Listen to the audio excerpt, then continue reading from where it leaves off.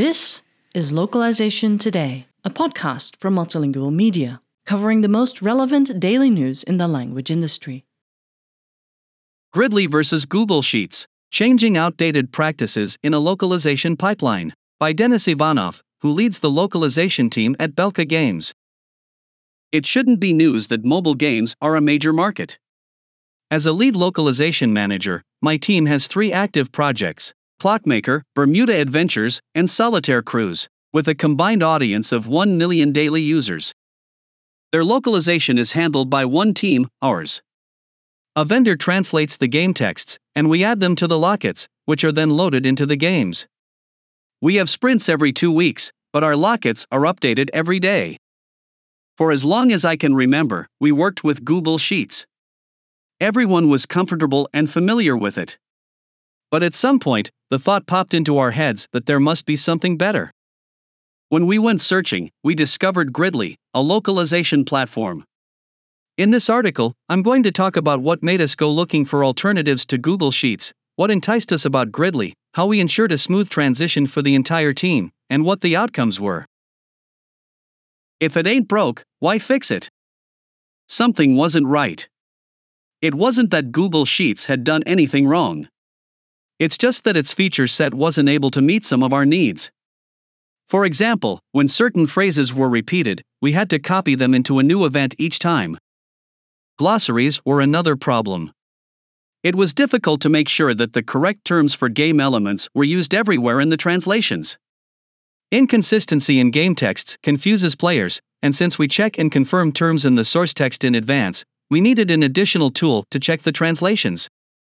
In addition to this, there were the ordinary human errors in Sheets when cells were accidentally edited or text was placed in the wrong ranges. Too many teams had access to the texts, and the system didn't offer a way to restrict where to allow access. All things considered, deep down, we wanted a change, one that would include more extensive automation tools, more flexible settings for access permissions, the ability to customize the UI for a particular role, a more transparent system for tracking changes to quickly locate and correct bugs case by case instead of scrolling through an endless history of changes and rolling back the entire document, a built-in translation memory and glossary, and automatic QA checks and LQA models. Eventually, we became ready for the change, and I started searching for suitable options. Over a few months, we collected information on various computer-assisted translation, CAT, and content management system, CMS, tools. We tested them, discussed them, and considered their pros and cons, but for a long time, the search did not bear fruit. We needed something as similar as possible to Google Sheets so the team could quickly acclimate to the new processes, but with a more advanced feature set and an emphasis on localization. CAT tools did not satisfy the first criterion. They were only convenient for localization project managers.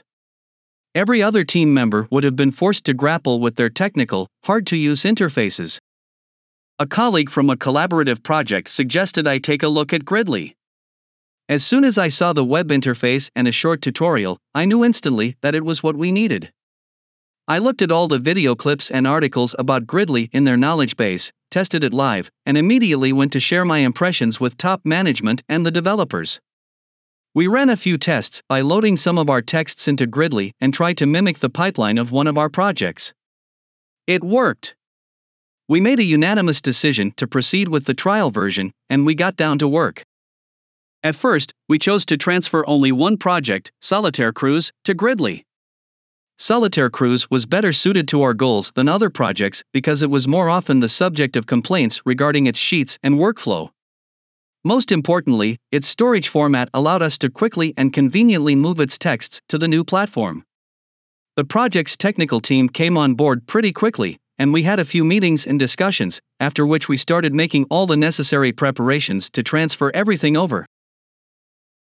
Transferring smoothly without disrupting key processes. We weren't deeply integrated in Sheets. In the spreadsheet itself, we were using a script, in Google Apps Script, that generated text files for each locale language. When a button was pressed in the Unity editor, the files were assembled in a folder, where they were parsed and used in the game. The first challenge was to generate these files based on data from Gridley that was retrieved from an API. We had the option to use the existing Gridley plugin for Unity, but we chose not to for a number of reasons. In particular, it involves pretty deep integration, which we didn't need. It was simpler to write our own solution, so we took the path of least resistance and did it ourselves. It all started as an ordinary integration task. You send requests, you get data, you process it however you need, and you assemble it. But this is where we first realized that the API's design is not particularly convenient. It's like a layer cake. To get to the data in the cells of a spreadsheet, you have to make a bunch of requests about how to get this data.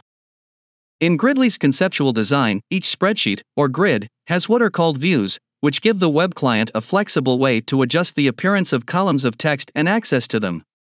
But it turns out that this applies to not only the presentation of data that you're working with in Gridley, but also the data you get using the API.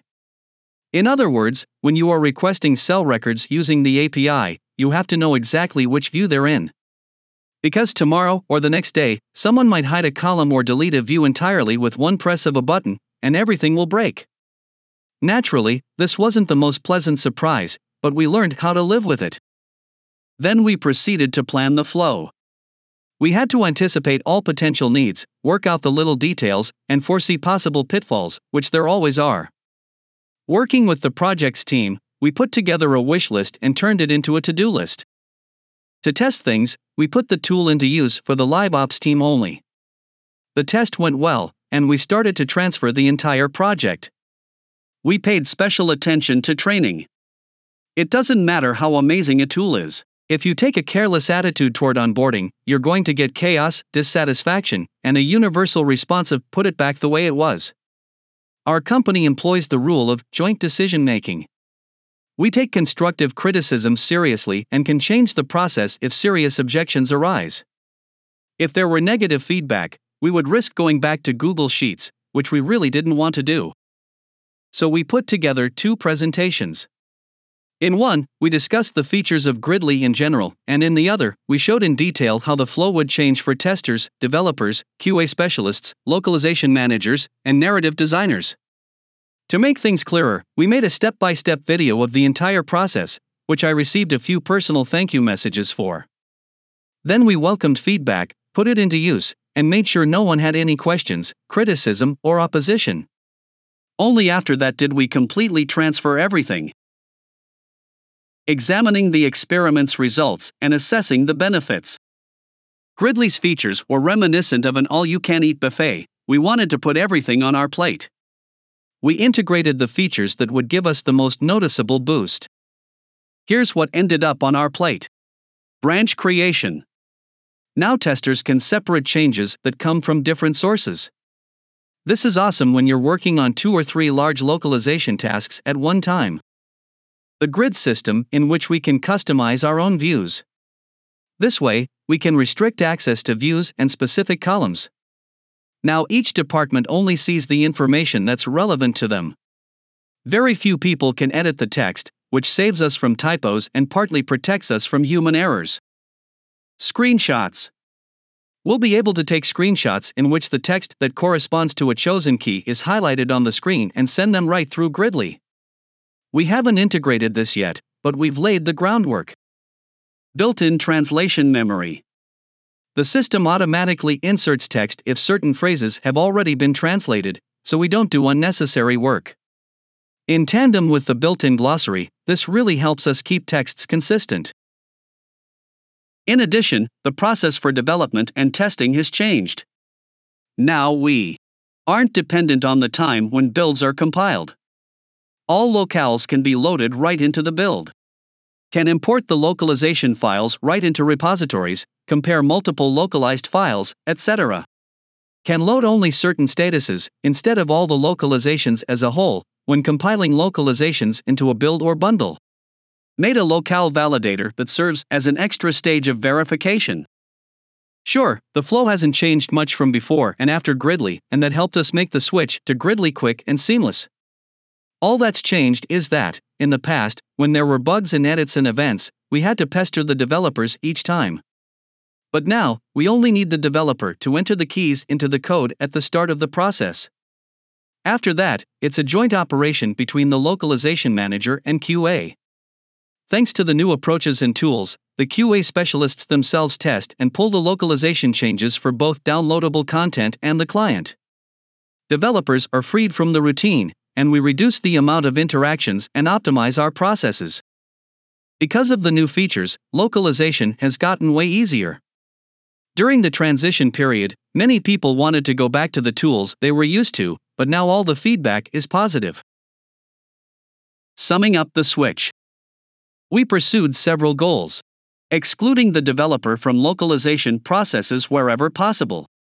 Adding features that we were missing in Sheets.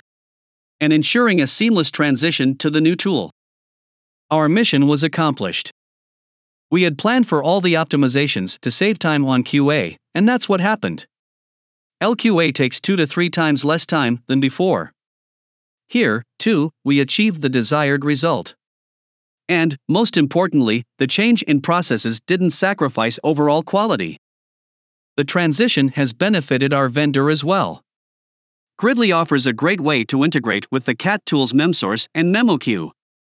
Alongside Inlingo's team, we set up a seamless localization process, and now translations are instantly and safely entered into our grids directly from MemoQ. Of course, you can't have pros without cons. We've discovered too. The platform's large feature set prevents it from being as fast as Sheets. We are integrating a third-party service into our company's processes, which is a complicated decision. We are dependent on someone else's shell, code, development processes, and infrastructure. There should always be a plan B, in case the servers go down or there's a buggy update. Still, the pros outweigh the cons. Besides, Gridley has responsive customer service. We encountered a problem with scrolling, and it was fixed in literally a week. By comparison, with some things, you can wait several months for a fix. Overall, we can say that we didn't lose anything by switching to Gridley. We have only gained from it. Solitaire Cruise has already transitioned to the new pipeline, and our other projects are next. Thank you for listening to Localization Today. To subscribe to Multilingual Magazine, go to multilingual.com/subscribe.